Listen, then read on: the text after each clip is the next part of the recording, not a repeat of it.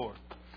Well, we have the last couple of weeks we've been talking about the word the Lord gave us for 2020, and that is the Lord has said that what I heard the Lord say was that 2020 will be a year of clarity. It's going to be a year when we start seeing things from God's perspective. And one of the things that we have to see even before we can get into the blessings and different things like that is we have to learn to see ourselves the way God sees us. Let me ask you this question. I just, as I was praying last night, and I even got up again this morning, and I just saw this, so we'll just let this play out like I saw it in the Spirit. But let me ask you a question. When God sees you, what do you think He sees? Y'all just what if somebody were to ask you, and I'm looking for answers here, so and no right or wrong answer. I mean, just I won't correct you if you're wrong. But if someone were to ask you, how does God see you? What would you say? Say that again. The best in you. Yep. Sees you in Jesus. Yep. Definitely. Anybody else? His precious daughter. Sees you as you are. Forgiven. The white robe. In other words, righteous. Amen. How else? How about full of strength? Full of power? Full of authority? Right? Now let me ask you another question. When you look in the mirror, how do you see you? A mess? Guess what? God doesn't see you as a mess. Now, hey, we all look in the mirror and say, boy, you messed up. You're in a mess right now. I mean, we've all said that and been there, done that, right? But the key is here's the point I'm trying to make. If we're going to have a year of clarity, here's the way we have to see ourselves. When we look in the mirror, we have to see ourselves the way God sees us.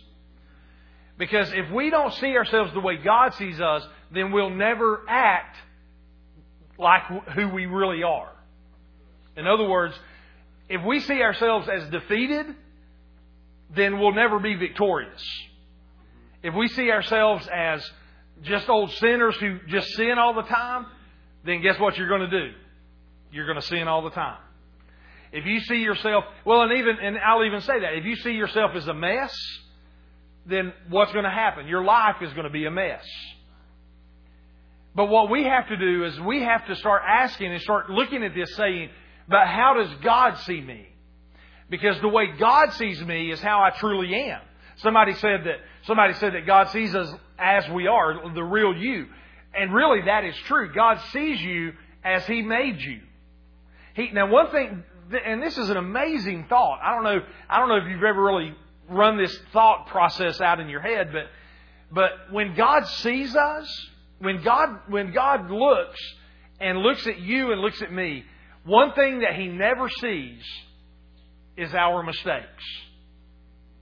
When we become a Christian, and we've looked at that, when we've asked God into our heart and we become a new creation, when God sees us, He sees us as perfect.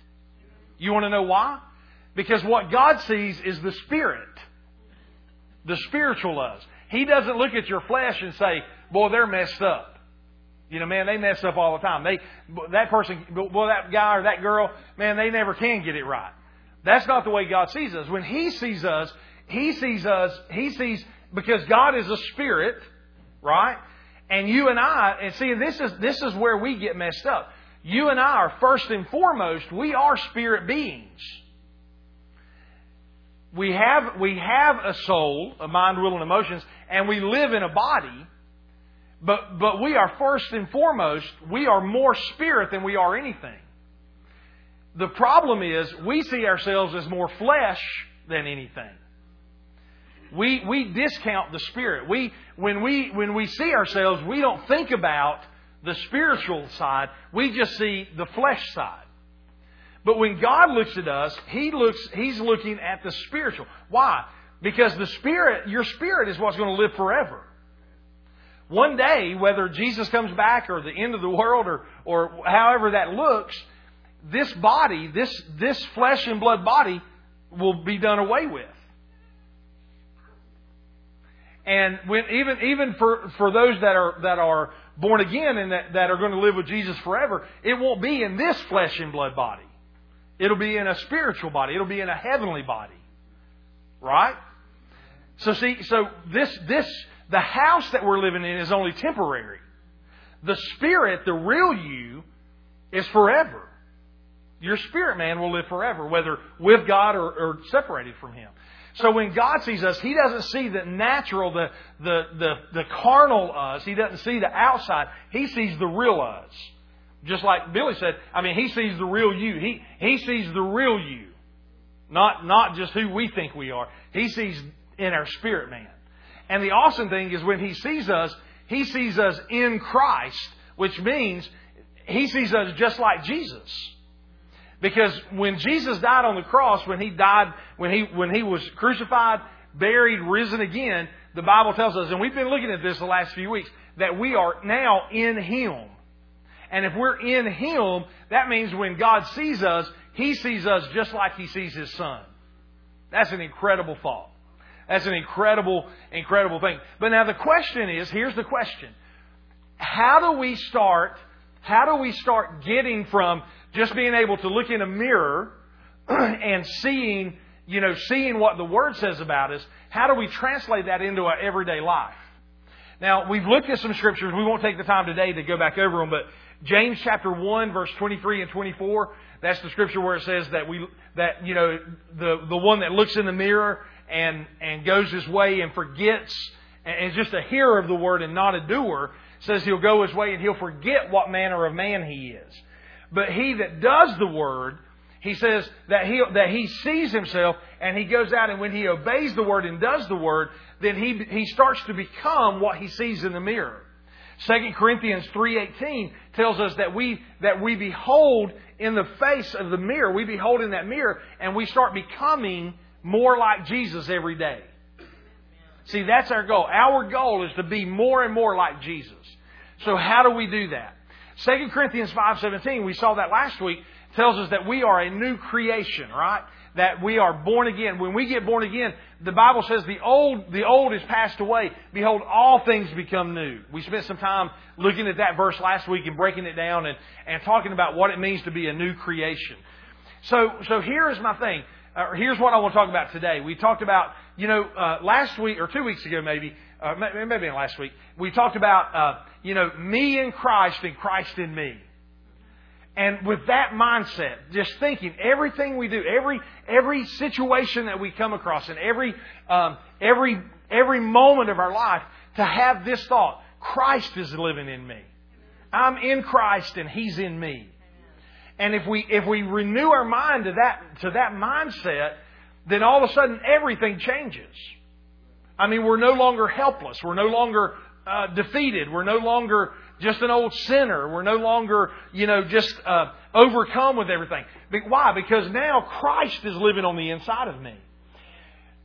Brother Hagin, I thought I had some of those books, but I must have given them all out. Probably the second book that he did that impacted my life. Probably the most popular book that he did for me, that Brother Hagin wrote, because I went to Brother Hagin's school and just learned so much from him.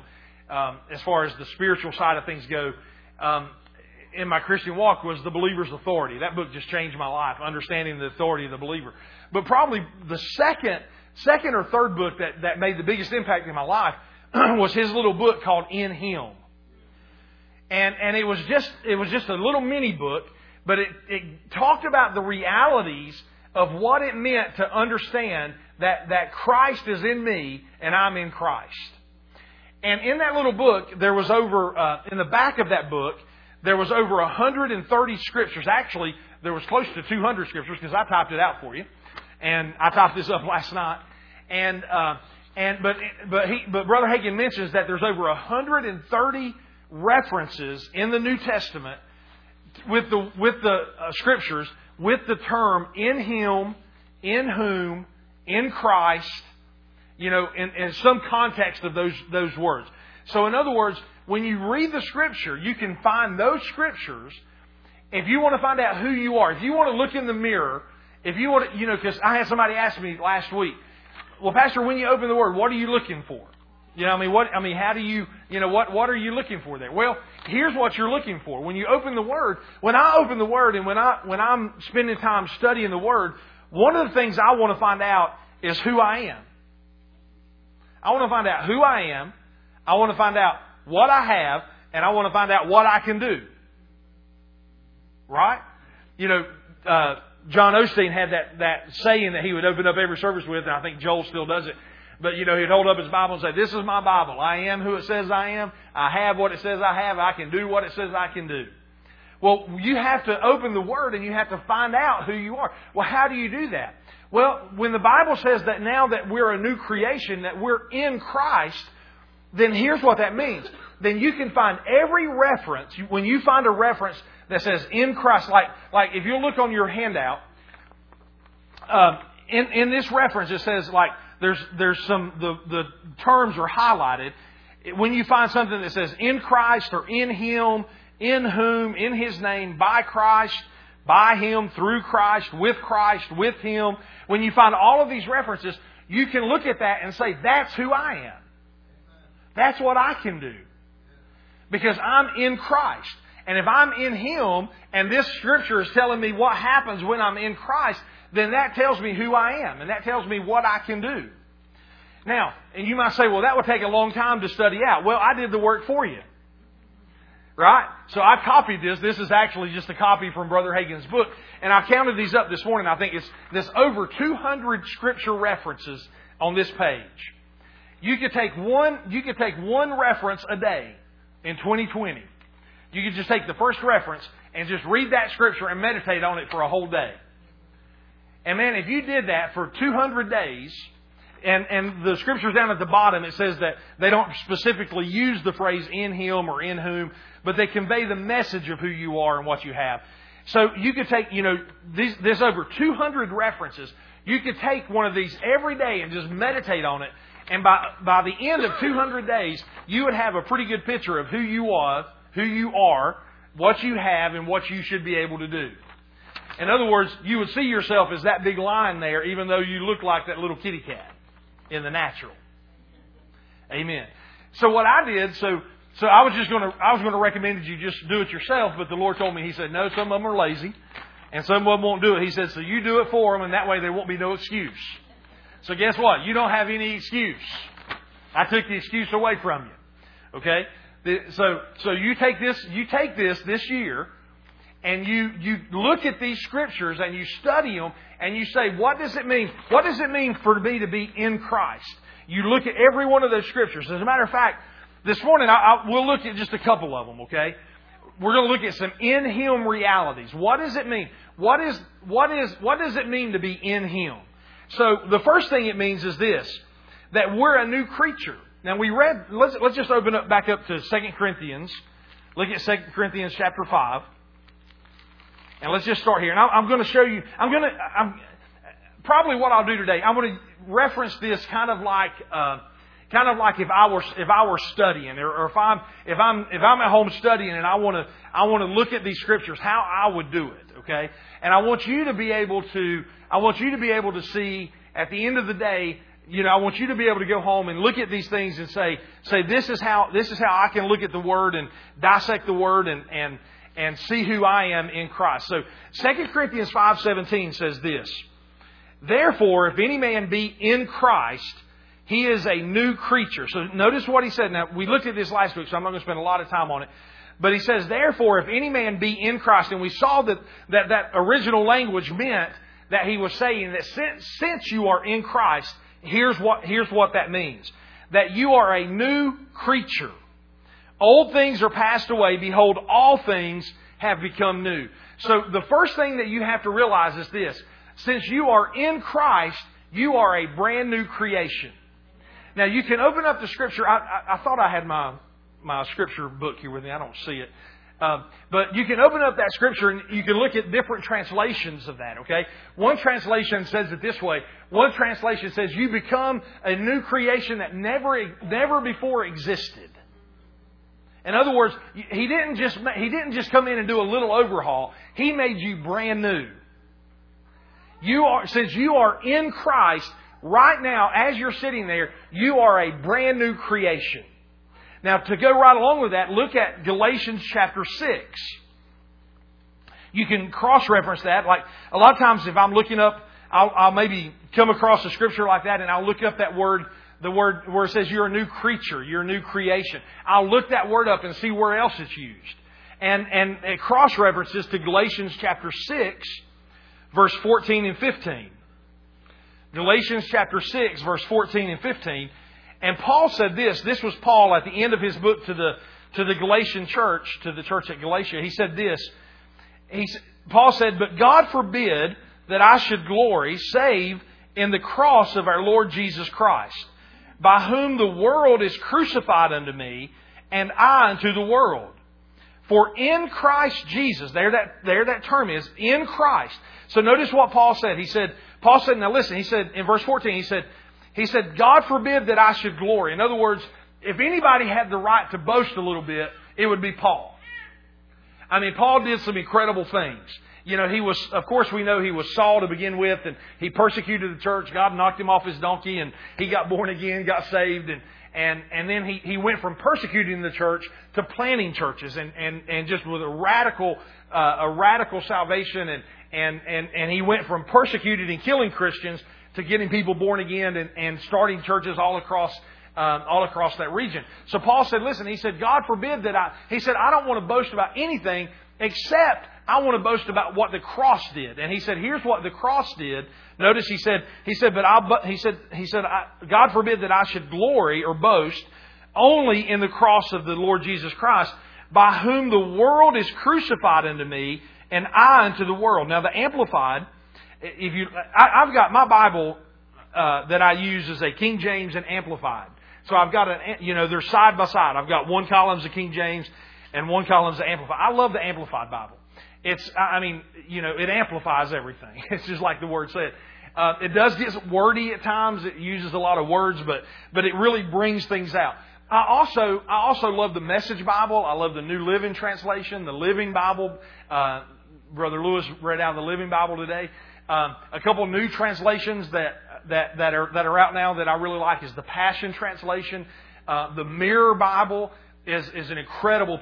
Now, some of those I understand aren't perfect translations. In other words, they're paraphrases like the Message, the Mirror, even the Passion. A lot of those, they can turn into paraphrases, which just mean that somebody is just saying, here's what I believe that Scripture says. But most of these Bibles, like the Passion, the Mirror Bible, these guys that did that, they're doing it from a very biblical background, and they're studying the original language. They're not a perfect translation. Therefore, some of them will be called paraphrases, or even just they won't all be called a translation, because a translation just means that it's a perfect translation, word for word from the original into a different language. So some of them aren't perfect translations, and a lot of people will say, they take words out of context and stuff. I like to read things that I can understand. And so I take those different scriptures and those different Bibles, and I'll read it out of 5 or 6 or maybe even 8 translations at a time, looking for one that speaks to me, and I make sure that it lines up with the other ones. If one of them's some crazy oddball thing that goes totally different than 5 other ones that I'm looking at, I just kind of discount that, and I'm like, well, okay, that's not a perfect what I'm looking for, because I wanted to make sure that it does say what the Bible says. Y'all understand that? So when I look at the different translations, it doesn't have to be only one translation. There's people that say, oh, it's only King James, or only this, or only that. Well, I think they're missing out on a lot. I think that different people can translate things and see it in a different light. So I do use different translations. So I've got the King James and Amplified in my Bible, and then I use those I've got a Bible program, and that's got all these translations on it. On the internet now, you can find websites that's got 30, 40, 50 different Bibles on it that you can find all kinds of different good translations of. So and you guys know that. You know that I read from a lot of different translations.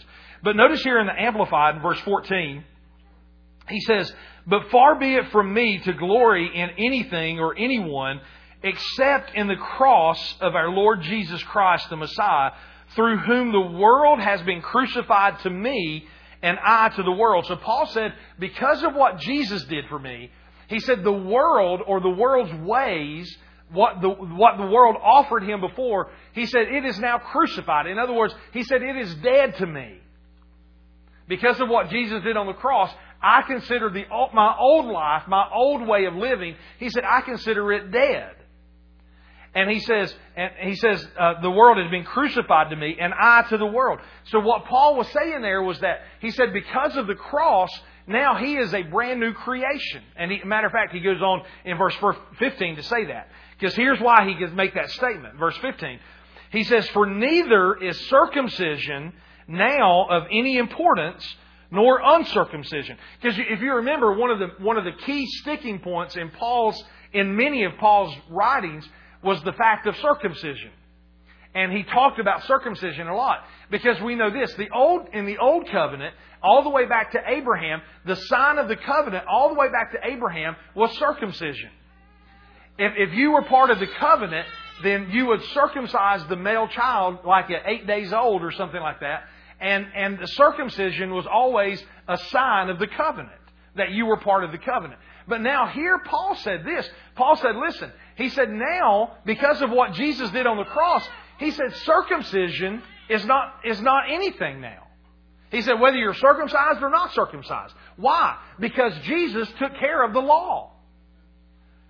What was the law? In other words, circumcision was part of the law. What was the law or part of that whole system? He said, what was that whole system is dead to me now. Why? Because I'm a new creation. And he goes, and let's read this. Let's finish this and you'll see this. He says, for neither is circumcision now of any importance or uncircumcision, but only a new creation, the result of a new birth and a new nature in Christ Jesus, the Messiah. Man, that's awesome. So Paul said the only thing that is important is that you're a new creation. It's the only thing that's important. He said circumcision or uncircumcision. It doesn't matter now. And basically what he was saying was this. We're not under the law anymore. So he said whether it's circumcision or uncircumcision, that doesn't matter. What matters is that you have a relationship with Jesus and that you become a new creation. So that's the second verse that we look at to say that I am now a new creature in Christ. Paul said it's not the law that matters anymore. What matters is that I am a new creature on the inside. Here's what that means. That means that your spirit has been recreated with the very Spirit of God. Think about that. If you're a new creation, He created you now to where His Spirit on the inside, spiritually speaking, His Spirit can come live on the inside of our bodies. That is incredible. And and also here's what he says in 2 Corinthians 5. He says that that's what you are. You are a new creation. You're not trying to be. You're not going to be one day. You're not struggling to become a new creation. Paul said that you are right now, as of right now, you are a new creature. In Christ, if you are in Christ, you are a new creation. You know, so much of the time you hear people say, well, man, I'm trying so hard. Quit trying and just be. You know, the Bible, I think that's the reason that and I don't know that the Bible calls us this, but I think that's the very reason why we're called human beings and not human doings. Because we don't have to do something to become something. We are something. We be something. That's why we can act the way we act. So we're human beings. Amen. Why? Because we be something. What we be? We be a new creature. That's not good English, but that's all right. You get the point. One translation says it this way. What counts is whether we have been transformed into a new creation. That's the New Living Translation. What counts is that we've been transformed into a new creation. So in Christ, we are a new creature. Now, here's what you can do with that. You can take that thought, you can take that one or two scriptures, and all day long today, every time something comes up, you can say to yourself, I'm a new creature.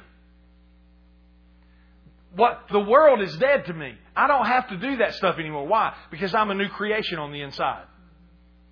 Just like Paul. Paul said the world was dead to him and he was dead to the world.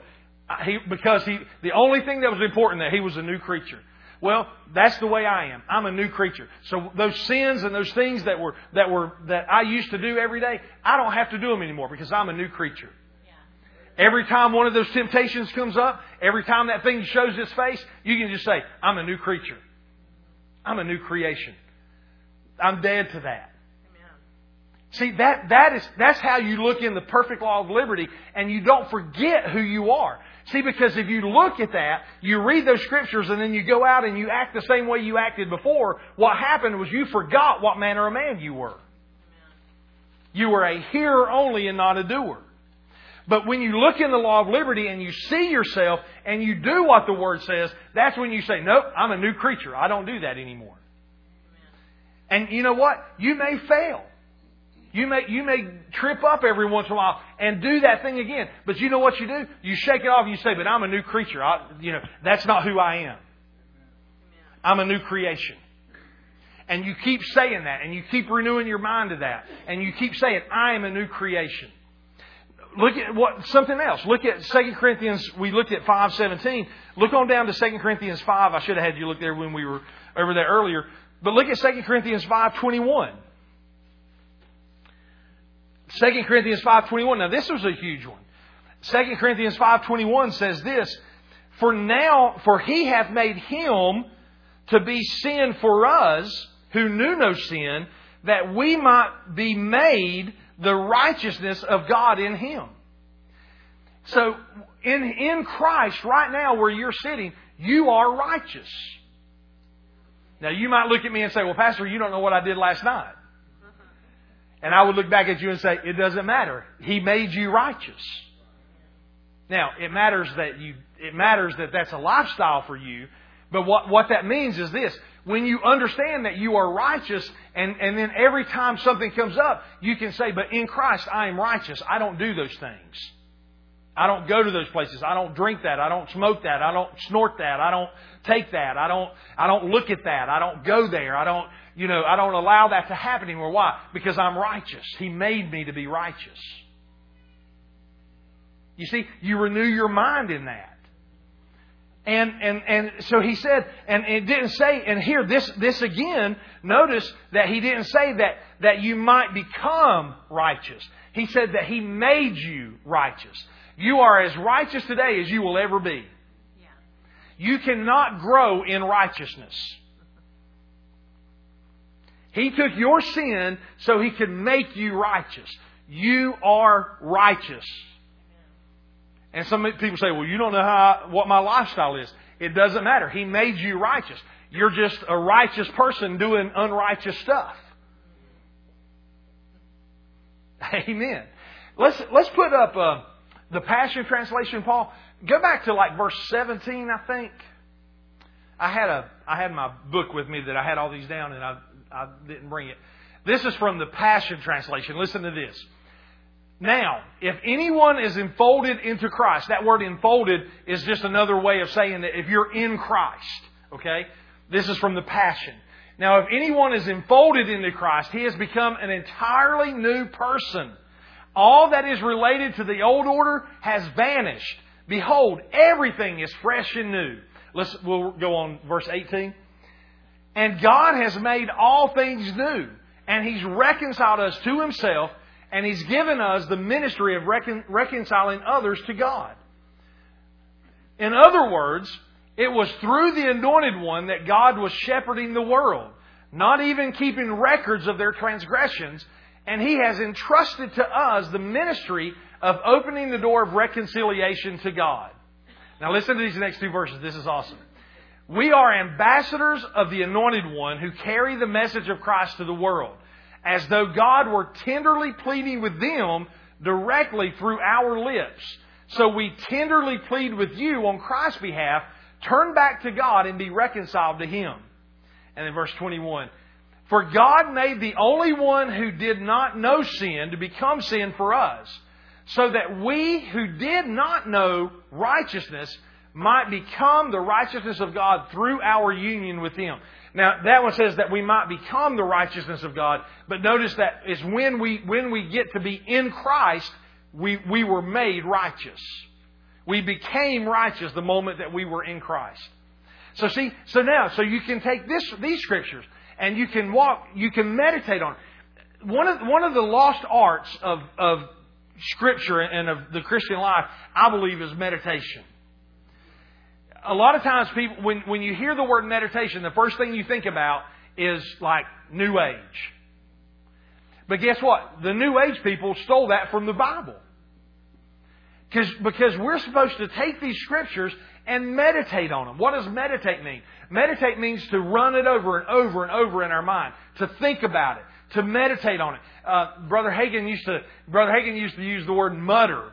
And he said you mutter it. You say it over and over. He said it's like a cow chewing its cud. You chew on it a while, then you swallow it. Then you bring it back up and you chew on it some more and you swallow it. Then you bring it back up and you chew it some more and then you swallow it again. What are you doing? You're getting all the nutrients out of it. And guess what? It'll never get old. You can chew on it every day. And just one scripture, this one scripture that says that you're righteous, man, that one scripture could transform your life. Look at Ephesians chapter 1. Now, I'm just showing you, I'm just taking, all I did was I took about 6 verses out of this page that I gave you. And I'm just showing you how to meditate on them, how to think about it, how to take this and open up the Word and say, what does the Word say? And look into the Word and find out who you are. So far, we've seen, just in the 2 verses that I showed you, I've seen that you're a new creation and that you're righteous. That's 2 pretty good things. And you can meditate a lot on that. Ephesians chapter 1, verse 3. Now this is a big one. Listen to this. Ephesians 1:3 says this. Ephesians 1:3 says, "Blessed be the God and Father of our Lord Jesus Christ, who hath," that word past tense, "who hath blessed us with all spiritual blessings in heavenly places in Christ." So notice that. In Christ, we are blessed with every spiritual blessing in heavenly places. There is nothing that you will ever need that God has not already blessed you with. Why? Because you are in Christ. Everything God did in Christ, He did in you. Did you get that? Everything that God did in Christ, in other words, everything that He did for Jesus, everything He did in Him, He did in you. Why? Because you are in Christ. Listen, Jesus and me, we're the same. In God's eyes. Now listen, I'm not being sacrilegious. I'm not belittling Jesus at all. Yes, He is part of the Godhead. He is part of the Trinity. But the Bible tells me that when I got born again, God put me in Him. And when God sees me, He sees me just like He sees His Son. When Jesus was on the earth, He prayed that prayer. He said, God, He said, reveal to them the love. He said, just like the love you have for me, He said, show them that you love me as much, or you love them as much as you love me. Think about that. That God loves you as much as He loves His Son. That's mind-blowing. Meditate on that for a while. That God loves you as much as He loves Jesus. That's incredible. Look at the Amplified here says this. May blessing, praise, laudation, and eulogy be to our God and Father of our Lord Jesus Christ, the Messiah, who has blessed us in Christ with every spiritual given by the Holy Spirit blessing in the heavenly realm. So we can say this every time we come up in a situation, we can say, I'm blessed in Christ. I'm blessed to overcome this situation. In Christ, I am blessed with every blessing that I'll ever need to take care of this. So when you get something, when you get a bill, you get a doctor's report, you get a phone call from your family, you get something and you get bad news, instead of falling apart, or like Brother Andrew Womack says, instead of folding up like a $2 suitcase, you need to say, wait a minute, I'm blessed with every blessing in spiritual places, in the heavenly places in Christ. I'm in Him. God has blessed me with everything I'll need to overcome this situation. I am blessed. There's not one thing that I'm going through that I'm not spiritually equipped to handle. Yeah. Amen. Why? Because I'm in Christ, and because I'm in Him, I'm blessed with every spiritual blessing. Amen. Now, this is one of my favorite ones. Now, and like I said, now you can take these scriptures and you can meditate on them and think about them, and you could go all day and just keep going over these over and over in your heart with these things. Turn to 2 Corinthians chapter 2 and verse 14. This is one of my favorite scriptures. 2 Corinthians 2:14. And we looked at this one a couple of weeks ago, I think. But he says this in 2 Corinthians 2:14. Paul says, "Now thanks be unto God, which always causes us to triumph in Christ, and makes manifest the savor of His knowledge by us in every place." But no, did you see that? That God always causes us to triumph. So what that says is this: if you're always triumphant, what does that mean? You never lose. You're always victorious. And you might say, "Well, Pastor, my life sure don't look like it." Well, whether your life looks like it or not, you have to start confessing that that's who you are. I'm victorious. In the flesh, it may not look like I'm a winner, but the Bible says I'm always victorious in Christ, so I am always victorious. Amen. Change your mindset. Look at what you're saying. You know, if you don't like where you are today, look at what you're saying. Now, a lot of people, when you come to church, when you're around pastors or other people, you know, we all know the churchese, you know, the language, churchese, you know, like Chinese and all that, you know. Well, everybody knows churchese, you know. When you're standing in front of people at church, you know what to say. But you get with somebody outside of church, give them about 5 minutes to get all that mess out of their system, and then they'll start talking like what they really talk like. And you'll start noticing and you'll start seeing that they don't really believe what they say in church. Because instead of saying, "I'm always victorious," you'll start hear people say, "Well, nothing ever goes right for me. Oh, man, I can't catch a break any which way. You know, if anything bad is going to happen to anybody, it's going to happen to me." Well, let me see if I can find that in here. Let's see. Is that what he said? "But thanks be to God, who in Christ always makes you miserable." No, that's not what he said. Always causes you to fail. Always causes you to mess up. No. Thanks be to God, who in Christ always leads us in triumph. We're always victorious in Christ. When you are in Christ, you always win. Now, that doesn't always mean that everything's going to go perfect for you in the natural. But what it means is, regardless of how it's going in the natural, you're always a victor. You never have to be defeated if you just don't quit. You might get knocked down, but you're not knocked out. You might get pressed, but you're not completely shattered. You know, the only time you lose is when you give up. Why? Because you're always victorious. In Christ, you are victorious. Amen.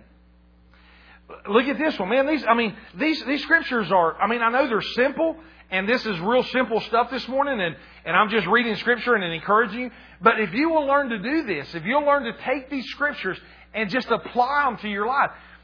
You see, there's a lot of people that can quote a lot of scripture, but very few people live it out. Yeah. You know, Stacy always told me of a story. I never met this guy, but she always told me of a story of a friend of hers in high school that was an atheist. And in college, I think maybe, or high school and college. And he was an atheist. But you know what? He could quote more scripture than any Christian you come across. And he was an atheist. Because he used scripture against Christians. You know why? Because a lot of Christians don't know scripture. You know, they know their verse or two, but you know their pet verses, but they really don't know the word.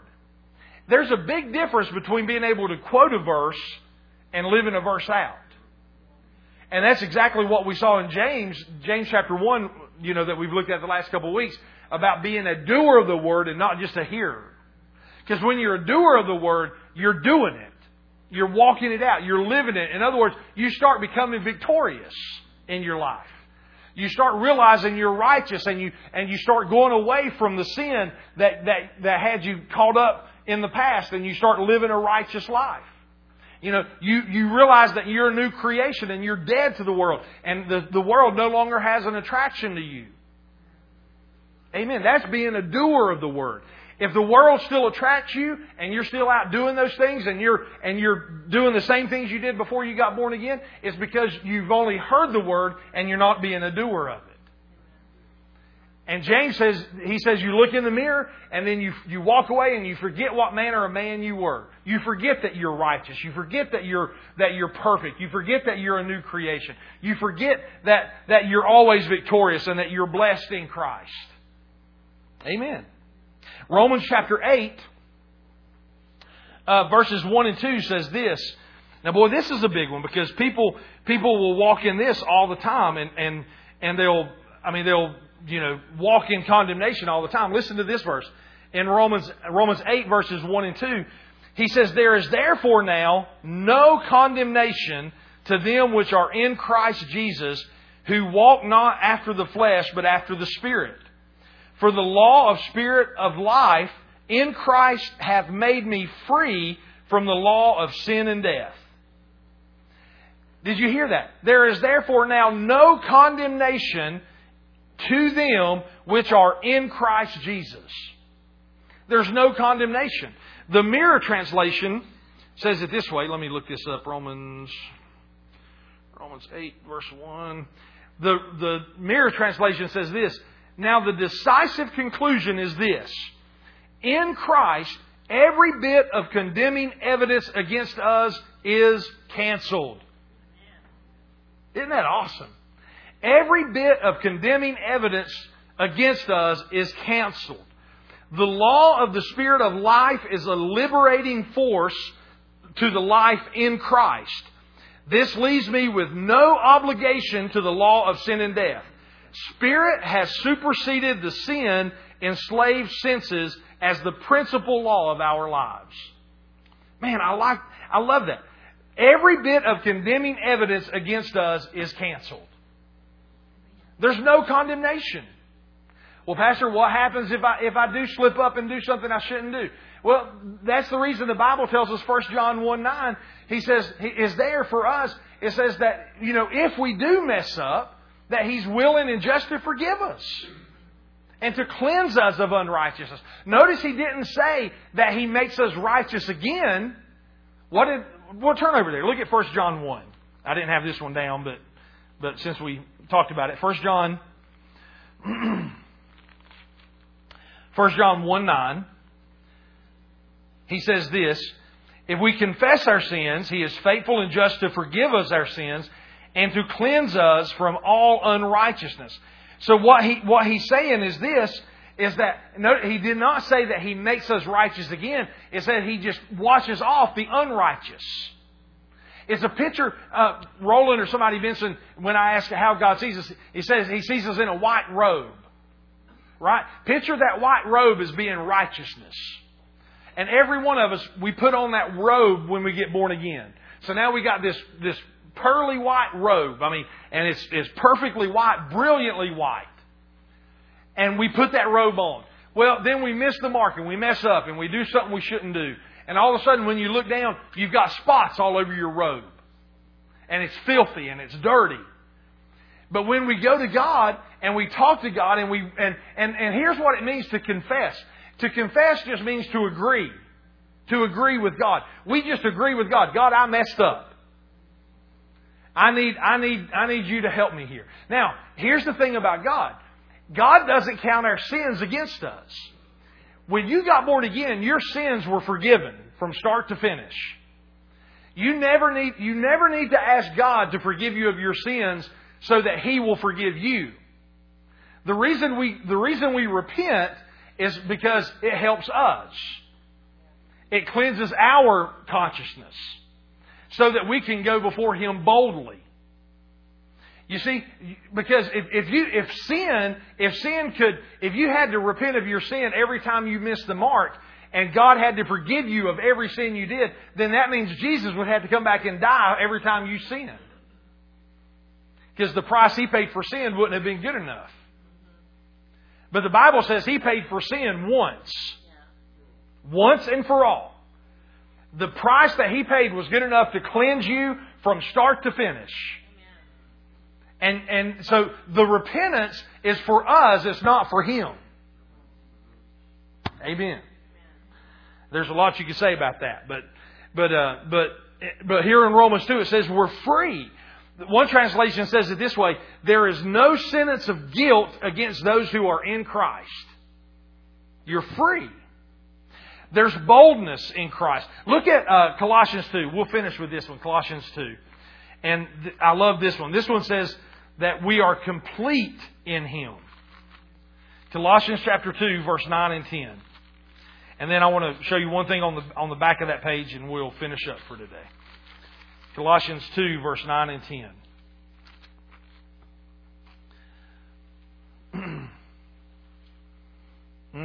Man, what a scripture. Colossians 2, 9 and 10 says this: for in Him dwelleth all the fullness of the Godhead bodily. Now, if He stopped right there, we would say, well, yeah, but that's Jesus. For in Him dwelleth all the fullness of the Godhead bodily. But then look at verse number 10. And you are complete in Him, which is the head of all principality and power. The Amplified says it this way: for in Him the whole fullness of deity, the Godhead, continues to dwell in bodily form, giving complete expression of the divine nature. And verse 10 says, and you are in Him, you're made full, and having come to fullness of life in Christ, you too are filled with the Godhead, Father, Son, and Holy Spirit. And you reach full spiritual stature. And He is the head of all rule and authority of every angelic principality and power. Notice that. He says, but in you, in Christ, you too are filled with the Godhead. So you're complete in Him. You're complete. There's nothing missing, nothing broken. Now see, some of you see scriptures like this and you think, man, there's no way that can be true. You know, I just don't see that. I don't understand that. Well, that's why you got to meditate on it. You got to think about it. You got to read that scripture over and over. And every time an opportunity comes up, you just say, no, I'm complete in Him. You get a feeling of lack, and then you stop and say, nope, I'm complete in Christ. You know, you get a feeling of condemnation. The enemy starts condemning you. Then you can stop and say, whoa. There's no condemnation for those that are in Christ Jesus. To those that walk after the Spirit and not after the flesh. Now, if you're walking after the flesh, then you're opening yourself up for condemnation. Right? I mean, He didn't say that's not a scripture. None of these scriptures are licensed for you to live any which way you want to live with there not being any consequences. I haven't said that one time. What I have said is this: when you live in Christ and when you understand who you are in Christ, then that's when the revelation of walking that out starts to become real in your life. And you'll be able to start walking that out step by step. You'll be able to start realizing that's who I am. That's what I can do. That's what I have. Why? Because I'm in Christ. It doesn't have anything to do with you. It has everything to do with Him. It's not your works. It's not your ability. It's not your righteousness. It's not your holiness. It's not your ability or anything like that. Everything we have has to do because of Him.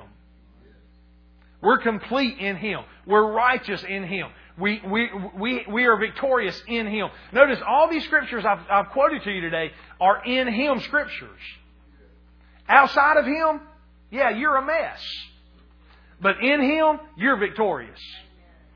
Mark Hankins says it this way. He says, you look a whole lot better in Him than out of Him. So stay in Him. Amen. So I printed all these up last night. I typed all this up and just copied it from Brother Hagin's little e-book, or little mini book, from In Him. So all these scriptures will help you. You can study them. You can look them all up. And you can meditate on them. You can look at it and you can read each one of them. They'll tell you who you are, what you have, what you can do. And we'll probably come back to this some and look at these and talk about them a little bit. But so I did all the work for you, okay? Now, you can flip this over, and this is one of my favorite things. And I've passed this out many times here. And I actually did the work for you on this a little bit too. Because these are the scriptures or the prayers that Paul prayed. And in Ephesians 1, Colossians 1, and Ephesians 3. And Paul prayed these prayers for the churches at Ephesus and Colossae. And Paul prayed these things, and as he was praying them for the church, for the churches there. The epistles that Paul wrote to the churches, although he wrote them to the churches of that day, these epistles are just as relevant for us as it was for them. And so the prayers that Paul prayed for those churches, they'll work for you and me just like they work for that church. Now, what I've done, and Brother Hagin taught us this. Brother Hagin said when he pastored a church, he did this for many years. And he said, as a matter of fact, he would lay his Bible. He lived in the parsonage beside the church, when he was pastoring churches. And he would keep his Bible on the altar, and he'd keep it open to Ephesians 1 and Colossians 1. And every time he walked through the sanctuary, he would stop and he would read these prayers. And he said for the longest time, he prayed them just for himself. He'd pray them over himself. And he said then one day the Lord showed him that he was praying for his brother who wasn't saved at the time. And he said that he was praying and asking the Lord, how can I pray for him? And the Lord told him, He said, well, put his name in there where you've been putting your name. He said, put his name in those prayers. So Brother Hagin said that he started praying these prayers for his brother. And he said his brother was just a total heathen. He said he didn't know whether he'd ever get saved or not. But Brother Hagin said that after he started praying these prayers, he said 7 days later, Dub was his brother's name. He said 7 days later, Dub gave his life to the Lord. So he said that these works. So he realized that he could pray these for other people. So he started praying this for his family, for his church family, for people that needed to be born again and things like that. So what this is here, if you read it from the Scripture, when Paul prayed, Paul would say things like, I pray that you would get the spirit of wisdom and understanding. Well, what I've done in this Scripture is I've changed all of those. I think I went through, I changed a couple again last night as I redid it. I missed a couple, but I've changed it to where you can pray this prayer for you personally. And for example, we'll just read a little bit of the first here. In Ephesians 1, Paul said this. He says, I do not cease to give thanks for you, making mention of you in my prayers. For I always pray to the God of our Lord Jesus Christ, the Father of glory, that He may grant me. If you notice, me is in bold and in italics. In the Scripture it says that He may grant you a spirit of wisdom. So Paul was praying that for the church. But what I did here, I took that word you and put me in there, so you can just read this as a prayer, so you can pray it for yourself. If you're praying it for somebody else, where that word me is in there, if I'm praying it for Donnie, because a lot of times, to be honest with you, I'll pray this prayer over all of y'all. I'll call y'all's name. If I don't know how to pray for you, a lot of times I'll just pull this paper out and I'll just read it. And if you're on my heart, I'll put your name in here. I've done that for years I've done that. And I would pray, Father, I pray that you would grant Donnie a spirit of wisdom and revelation, of insight into the mysteries and secrets. Now, this is from the Amplified version. Like I said, I just took it from the Amplified because I like some of the language of it, and it brings it out. But anyway, so I did the work for you in the fact that I changed all those pronouns to where you could read this as a prayer, praying it for yourself. And I highlighted and italicized everywhere I made a change. And you can see that. And then if you're praying it for somebody else, you can put their name in there. And you can pray these prayers. Here's what I encourage you to do. As we enter 2020, I challenge you. I'll challenge you to do this. I challenge you to pray these prayers. Let's just say for the month of January. In your devotion time, you can read this. You can read this page in about 3 minutes. I timed myself last night reading it. And not getting caught up, not really stopping and meditating on it, but just starting at the top and just reading it. You can read it in under 3 minutes. Now, if you're a faster reader, you might be able to read it faster. It might take you 5 minutes if you're a slower reader. Okay? But what I'm saying is this. If you'll take this page and read this every day. Pray these prayers every day for a month. For the month of January in 2020. And let's just see what difference it makes in our lives. Now, I can't make you do it. I can only recommend it. I can challenge you. But as a church, I would love for all of us for the month of January just to pray these prayers for ourselves. And if you have extra time or want to go over and above that, if you have family you're praying for, you may have sons and daughters or brothers and sisters or family or just friends or co-workers, people that you love. If you have somebody that's in dire need of Jesus and need Him, put their name in here. Pray this. Take another 5 minutes and pray this for them. Everywhere it says me or my or I or something like that, you put their name in there. And keep a record of it. Keep a record of it when you pray for them. And see if God doesn't change, see if God doesn't do something radical in their life. Amen.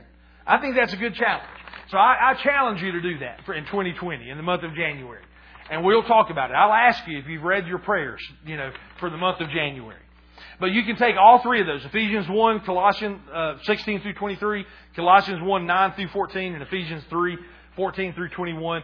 And then for more study, you can look up them scriptures on the back, and it'll be a blessing to you. Listen, what I taught to you today was just in Him realities.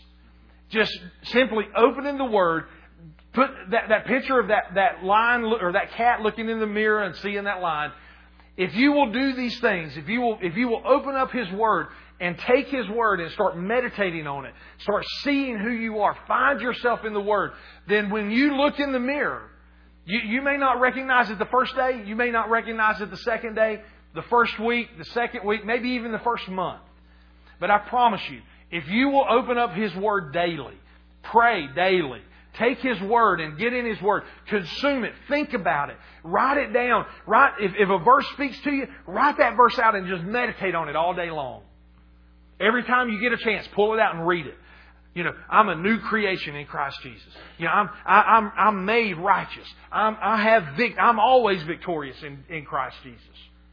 And just meditate on those verses. And before you know it, you'll start seeing yourself. How? You'll start seeing yourself the way God sees you. Amen. And when you start seeing yourself the way God sees you, then the clarity will come.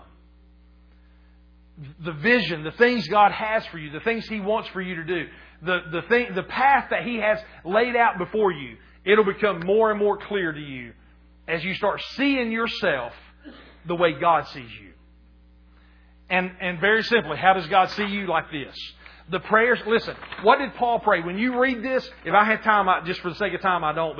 But if you read these prayers, and when you take the whole crux of what Paul was trying to say here, what Paul was trying to say was this: Father, let them see you the way you see them. Lord, let them have a spirit of wisdom and understanding. Let them see what your plan is. Let them understand the power they have on the inside of them. Let them understand, who they are. That's what these prayers are. These prayers are Paul saying, God, what they already have, show it to them. And when we pray it, and when we pray it for ourselves, when we pray it for others, then that's what will happen to us too. The reality of who we are in Christ, in Him, in Christ, through Christ, by Him, all these realities, all these scriptures, it'll become a reality, and we'll start seeing ourselves the way God sees us. That's our goal in 2020. To see with clarity. To see ourselves the way God sees us. And this is how we do that. Amen? And we're going to be talking a lot more about it in the weeks to come. Amen. Let me pray for you. Let's bow our heads.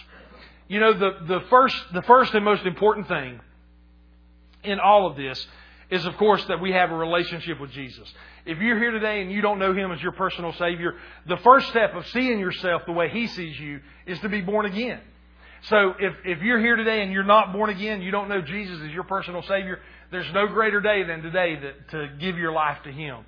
So if you're here today and you say, Pastor, I don't know Jesus as my Savior, would you just lift your hand up? I just want to see your hand. I'll love on you. I'll pray for you.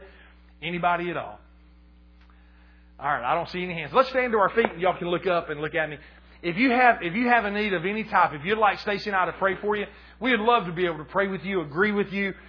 Just jump right in and just agree with you and who you are in Christ and what He's done for you. But if you have a need of any kind, I'd like to invite you to come down. Stacy and I'd love to be able to pray for you. Remember, too, for those of you that may have come in a little bit later, we took the things off the cross from last year, and we're opening it back up and saying, if you have a need, a prayer request, or something you want to see God do for you in 2020, we encourage you to come and put it on the cross. We'll be praying over that, and all this year, I'm believing that we're going to see more and more of those things we put up there come to pass. Amen. Remember, be praying for our kids. They're going on their way. All the youth and young adults. We got 20 of them on the way to Cleveland, Tennessee, going to the winter ramp. Karen Wheaton and her conference, and we're just believing it's going to be just a outstanding event for them, and God's going to show up in a big way. So be praying for them, and they'll be getting there about 3:00 this afternoon, and then be coming back home Wednesday evening. So keep that in mind. Oh, and saying that too, we will have church Wednesday night. It's January 1st. So I couldn't think of any better way to start the new year than having church. So for all my Wednesday night folks, we encourage all of you to come out. But Wednesday night at 7, there will not be youth services because they'll just be getting back from Cleveland. But the adults will be meeting, and we'll have childcare for the kids. So keep that in mind. So God bless you guys. We love you. I pray you have a great week.